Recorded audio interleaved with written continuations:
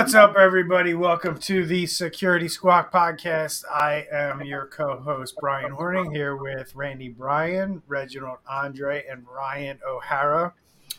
Welcome to the podcast that educates you about all things cybersecurity and how it impacts your life and your business. What's up, guys? Another week. I feel like I've moved. I'm in a different quadrant than I normally am in this little Really? going on here. It's because you came in third. I know. I'm always top left, and then you guys are always somewhere I think else. it's based on where you come in. So I'm normally at the bottom left or right, and you're normally at the top right, and Brian's always at the top left. I was late. I didn't get my notification quickly this time. So today we're going to talk about cyber insurance. Heading into 2023, what is cyber insurance? Why do we need it? Why do you need to do cybersecurity and have cyber insurance? We're just going to get into all things cyber insurance and educate people on what's going to happen in 2023 around cyber insurance, because cyber insurance is definitely not what it was even 2 or 3 years ago. We'll go into all that today and educate you on cyber insurance. We're going to run probably about a little under 30 minutes today, so not too long of a show, but really good episode for any small business out there, any business really, but mainly small businesses, because quite frankly, that's what I'm running into, is a lot of small businesses just don't understand this stuff, don't understand, that their policy that they currently have probably doesn't have cyber protections in it, or has very limited cyber protections in it. So we're going to talk about all that today. Before we do, Ryan, what's the fee? There is no fee. Our only fee is that you spread the word. Tell anybody that you know who may own a business or be a decision maker in a business to check out this show and learn a little bit about what's really going on out there and ways to protect yourself. Because as we're going to get pretty in detail about today, you don't want to be in a situation where you have to wonder if you have cyber insurance, where you have to even make a claim on your cyber insurance. Even if you have the best policy in the world, this is not going to be a good day for you if your business gets hacked. So share the knowledge, share the word, like, subscribe, send people our way, and help us spread the word on cybersecurity. Beautiful. Thank you, Rye. Just help us spread the word, get it out there, do your thing, rate us, like us, and share us. So, all right, guys, cyber insurance, right? So we kind of have we deal with a lot of cyber insurance, right? As cyber insurance companies, we're dealing with both ends of it. We see it on the front end when companies are applying for it. We see it on the back end when companies actually need to use it. This product has changed so dramatically in the last couple of years. I guess that's a good place to start. 2-3 years ago, when we talk about this all the time, cyber insurance applications might have been a page, of information that they were asking. And as time moves on, fast forward to 2023, as we head into it, cyber insurance applications have changed dramatically. I guess let's go around the horn here and start with Randy. What's the biggest thing that you've seen on a cyber insurance application or in the application process of getting cyber insurance? What's the biggest change you've seen in the last few years? Just the in depth, just the detail. Where let's say beginning of 2020, applications had do you have antivirus? Do you have a firewall? Do you have patching? Have you ever been breached? Are you under a lawsuit? It's those 5 questions. Mm-hmm. Now we're seeing do you have multi-factor? Do you have, asking that in different areas? Do you have, I have one on my desktop that I can bring up in here in a second, but we're talking, I think it's 5 pages long. Just question after question after question, mostly dealing with security, also dealing with, have you ever been hacked before? So. Yeah, I would say that's probably a shorter one these days too. Reg, Andre, what's your perspective on this? What do you see as major changes you've seen in that in cyber insurance application process? I've seen where they're actually asking what tools are you using. They're not just saying, "Do you have antivirus?" But they're actually naming tools. They're putting SentinelOne, CrowdStrike, I believe, is another one. They're putting those names out there, asking if you do that. So, and if you don't, they're wanting to know which tools are you using to protect the client. And almost more frightening is some of them are asking that to exclude you. So they're kind of taking out any tools or companies that have been breached recently, and marking that against you, which I think is dangerous, because we all know that anybody can get hit. So like to just immediately exclude a tool because they had a recent attack, I think is not. Can you speak more specifically? Like what have you seen? Like what? I mean, like after Kaseya's PS or VSA breach, there was applications that were asking, "Do you use Kaseya?" Read between the lines. I mean, you know exactly why they're asking that. But at the same time, like to that point, I think when you look at this, typically, unless it's a small company, these major players, when they get hit, they're probably the most secure out of anybody after that point, because now they've got all the scrutiny on them. What happened? How do we get those holes plugged? It doesn't seem like a good plan. I don't know if I'd agree with they're the most secure. It really depends on how they respond to it, right? I do think Kaseya does a better job with security probably than they did before, but that doesn't mean everybody plays that game. But if you start including everybody who's been hit, you're going to run out of tools really fast. Agreed. So a couple other things I'm thinking about, and I'll bounce it back to you, Ryan, in a second here to get your input on that question. But the other thing that you said, Ryan, that I think about with cyber insurance is when a big attack or something goes down, like Kaseya, or a firewall has a problem.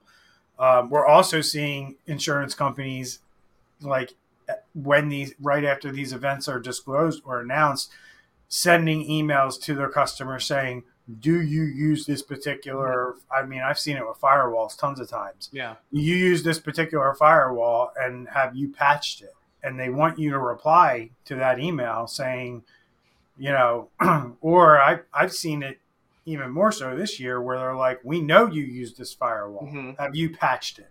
Yeah. And you have to reply like, "Yes, we have," or, attest to it, or maybe even send in some evidence that you've updated it. So what's one major change, Rye, you've observed with these insurance applications? They're really focusing a lot on the people aspect of things. So making sure that you're doing things that a lot of business owners just don't see a ton of value in, or don't see the big deal on, like security awareness training, like having documented policies for their employees to follow.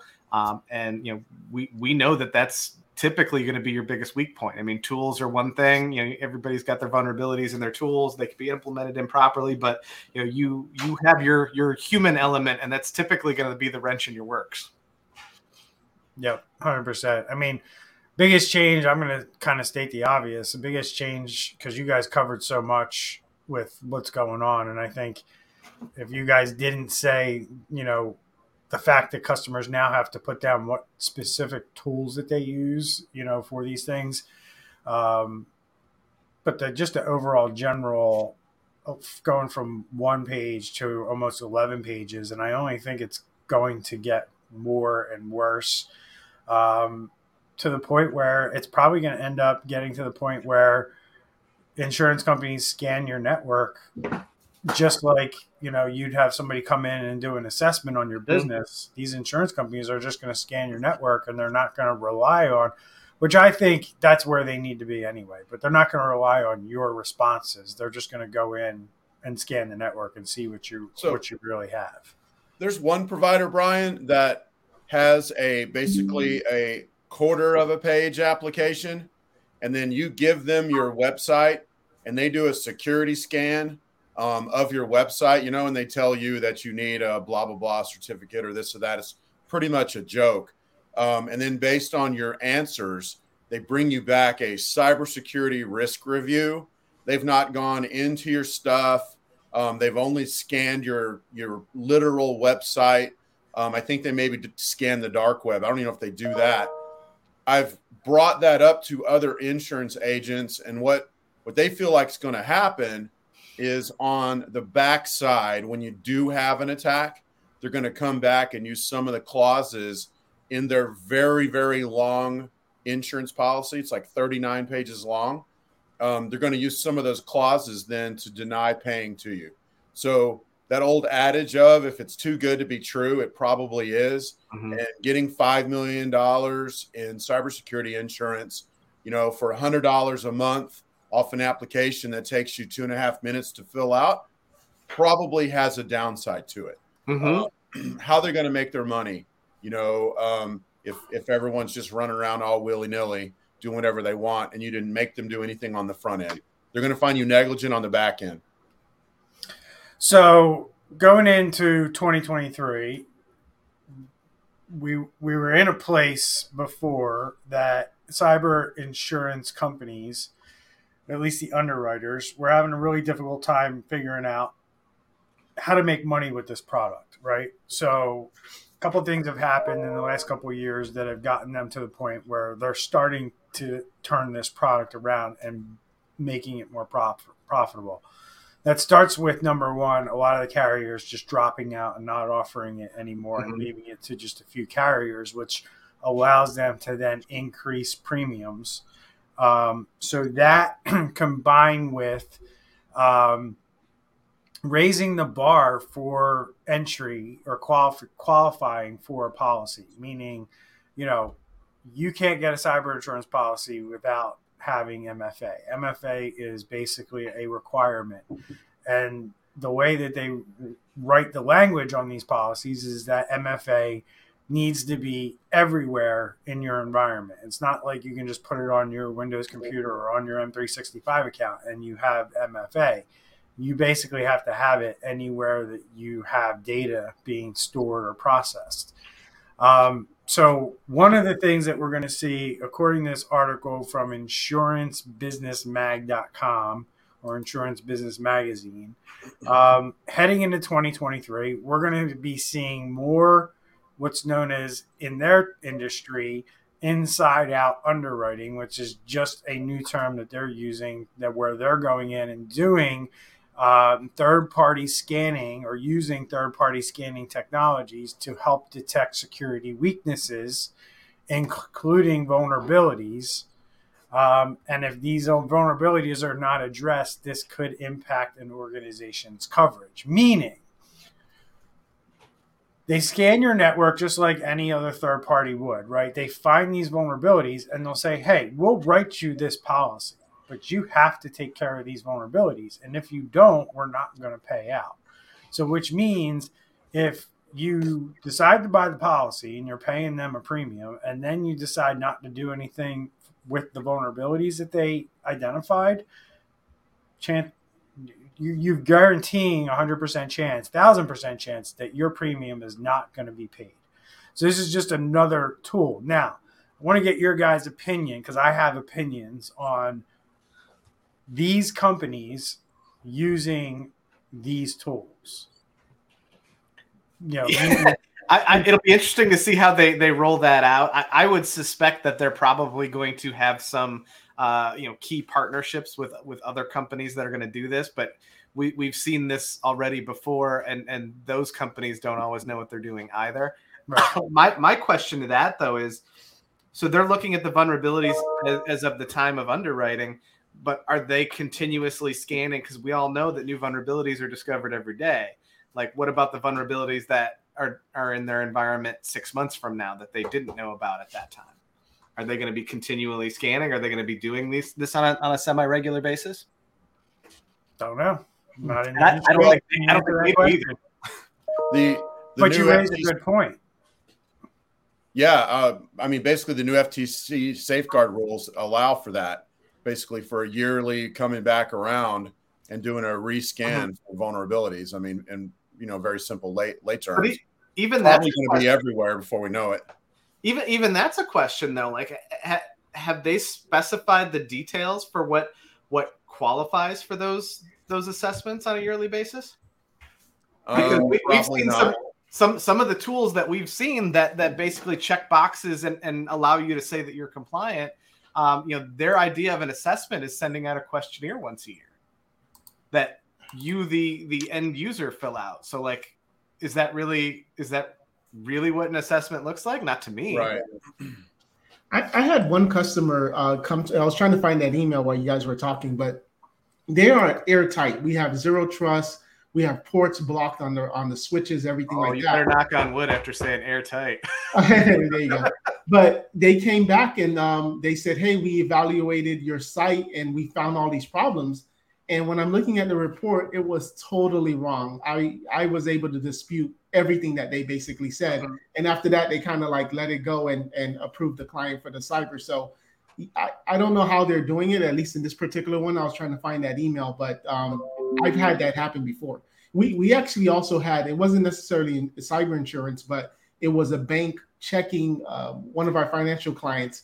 And it was a bank and wanting to make sure that before they do this partnership with this, with my client, that they had everything, also secure. So they had a third-party company called Coldfire, but that was really, really professional. They, looked around and things like that, and that was a good partnership. But just sending the client a tool and saying, "Hey, run this," and it's gonna, give all this information to some server. I don't know how accurate. Well, a lot of the tools we've been seeing are just external scans as well. Mm-hmm. So it's not even inside the network. It's just looking at their external IP address and seeing if there's any vulnerabilities or open ports, which is good information. But at the same time, I don't know that the people who are running these really know how to read the data or even have a conversation about it after the fact. So we have the insurance industry basically saying that the return of ransomware for 2023, right? So in 2022, we saw a shift. We talked about it a lot on this show, where we're not seeing as much ransomware in terms of the number of attacks, but when ransomware criminals do get into networks and they're successful, they're asking for a heck of a lot more money than they ever have in the past, still making it a very large threat for 2023. But it's interesting to me how the insurance industry, as I'm reading through some of this stuff, and the IT industry call different things, something that's the same thing. They're calling it two very different things. And we talked about it a little bit earlier. They're calling it inside out underwriting, and it's just a risk assessment, right? So now we're talking about social engineering fraud that they're calling it, or social engineering attacks. I don't really consider business email compromise a social engineering attack, but that's what non-technical people are probably going to name this stuff. Who knows? But we've talked about it. Business email compromise, and social media compromise are bigger problems for businesses than ransomware, and that's what the insurance industry is expecting come 2023. So fraudulent payments, social engineering fraud among small to medium-sized enterprise made up more than 50% of claims between January and August of 2022. So half the claims that are out there are, companies trying to be made whole because one of their employees' email accounts got compromised and they were able to social engineer or basically trick somebody into, changing a bank account number and having money wired somewhere else. Cyber insurance will cover that, right? Here's the thing I think we need to talk about before we wrap up. Before we jump into, kind of the increasing cyber regulations, talk a little bit about social engineering fraud. Plus, let's also educate people on that little rider that a lot of business owners like to talk about, that their business owner's insurance or their liability insurance might have around cyber breach, and kind of educate people on the difference there and why they need a whole separate other cyber insurance policy versus that rider that they have. So Any input on that? Kind of. I think a lot of the companies are getting rid of those riders altogether because they're, they don't really, they're confusing. They don't really make any money off of those anyway. They give a false sense of in most of the policies I've examined, it's a $50,000 limit. And so the limit is very low. With sub-limits included in it. So, like, even then it's not paying right. anywhere near and even then you're probably going to have a $5,000 deductible. So really it's chump change to an insurance company if you file that claim, because the most they're going to pay out is $45,000, right? And that's not full cyber coverage. That's if, you had one invoice come in, for 10 grand that somehow got miswired somewhere else and you were out that money. That's what that coverage is for. That coverage is not for like a full-blown cyber attack and what you'd be dealing with if you were dealing with, a cyber criminal who was able to steal lots of money or steal certain amounts of money multiple times, or ransomware. So, that's a big thing. Like, that's what I've talked to so many business owners, and it's scary to me how many people think they have cyber insurance coverage when all they have is that rider in their business owner's policy. So, and then we have increasing cyber regulations that are coming down the pike, right? And we talked about it did we talk about the FTC safeguards on this channel much? We did. Yep. We had a whole show on it. That's what I thought. I couldn't remember. But, that FTC safeguards, everything else that we got coming down the pike. But what do you guys seeing? What's your prediction for 2023, and what's going to be the most effective or the one regulation that's going to make people actually invest in cybersecurity this year? I think it's going to be the accountability piece. So like that's one of the biggest things in the FTC safeguards that I see and that I like, is that not only do you have to have somebody that is responsible for doing these things, which in most cases for these small businesses is going to be a third party, but they also mandate that you have an internal person who's responsible as well. So it's going to prevent people from having their business and then basically pushing it off all onto their IT as a scapegoat. They're responsible for any of those decisions that are being made.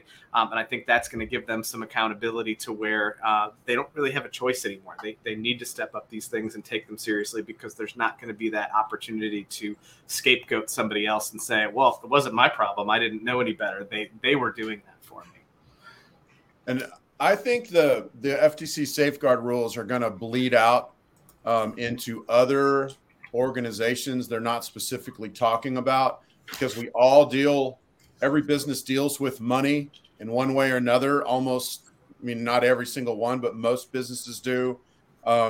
Just like the original, I mentioned this on a previous, I think in Orlando, the original RICO Act was just for mobsters, but it's being used for basically any criminals that talk before they do something can get the RICO Act pulled out against them. So I think that we'll probably see the FTC safeguard rules bleed out. Bottom line is, it's really time for everybody to get cyber secure. It's not like HIPAA where, everybody just kind of looks the other way and ignores it. We've got laws with teeth coming down the pike, and we really need, whatever that means, and really need to get these things going.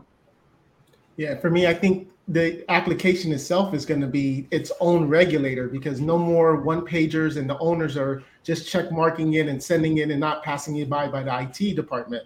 Now the owner has to give this to someone that knows IT. And when they reply, no, I think now finally the conversation is going to open is, okay, you're hitting no's. What is it now that I have to do so it can be yeses? Mm-hmm. Yeah, the message here for me is simple. Business owners going into 2023, this system is being set up against you to blame somebody else or have just one thing in place where you think that's good enough. And what I mean by that is your cyber insurance, and I think, Ryan, you said this more than anybody on this show, your cyber insurance is not your cybersecurity plan. Like we are at the point in 2023, and going into 2023, it's only going to get worse, where if you're not doing certain things around cybersecurity, your insurance policy isn't worth the paper it's written on. So that's the takeaway here, is like every single day between laws, regulations, how they're reconstructing the cyber insurance policies, all these things are making it so you will have to work with a professional who actually knows how to secure your business. You either need to have both, or if you want to roll the dice, you might as well not have either. Right. That's it. It's almost that's where it's at. Like, we're literally moving into 2023 where businesses are going to be faced with, I have to buy cyber insurance and hire a cybersecurity company to work with my business, or do nothing. Yeah. So that's it, folks. See y'all next week. Share our show. Take care, everyone. See ya.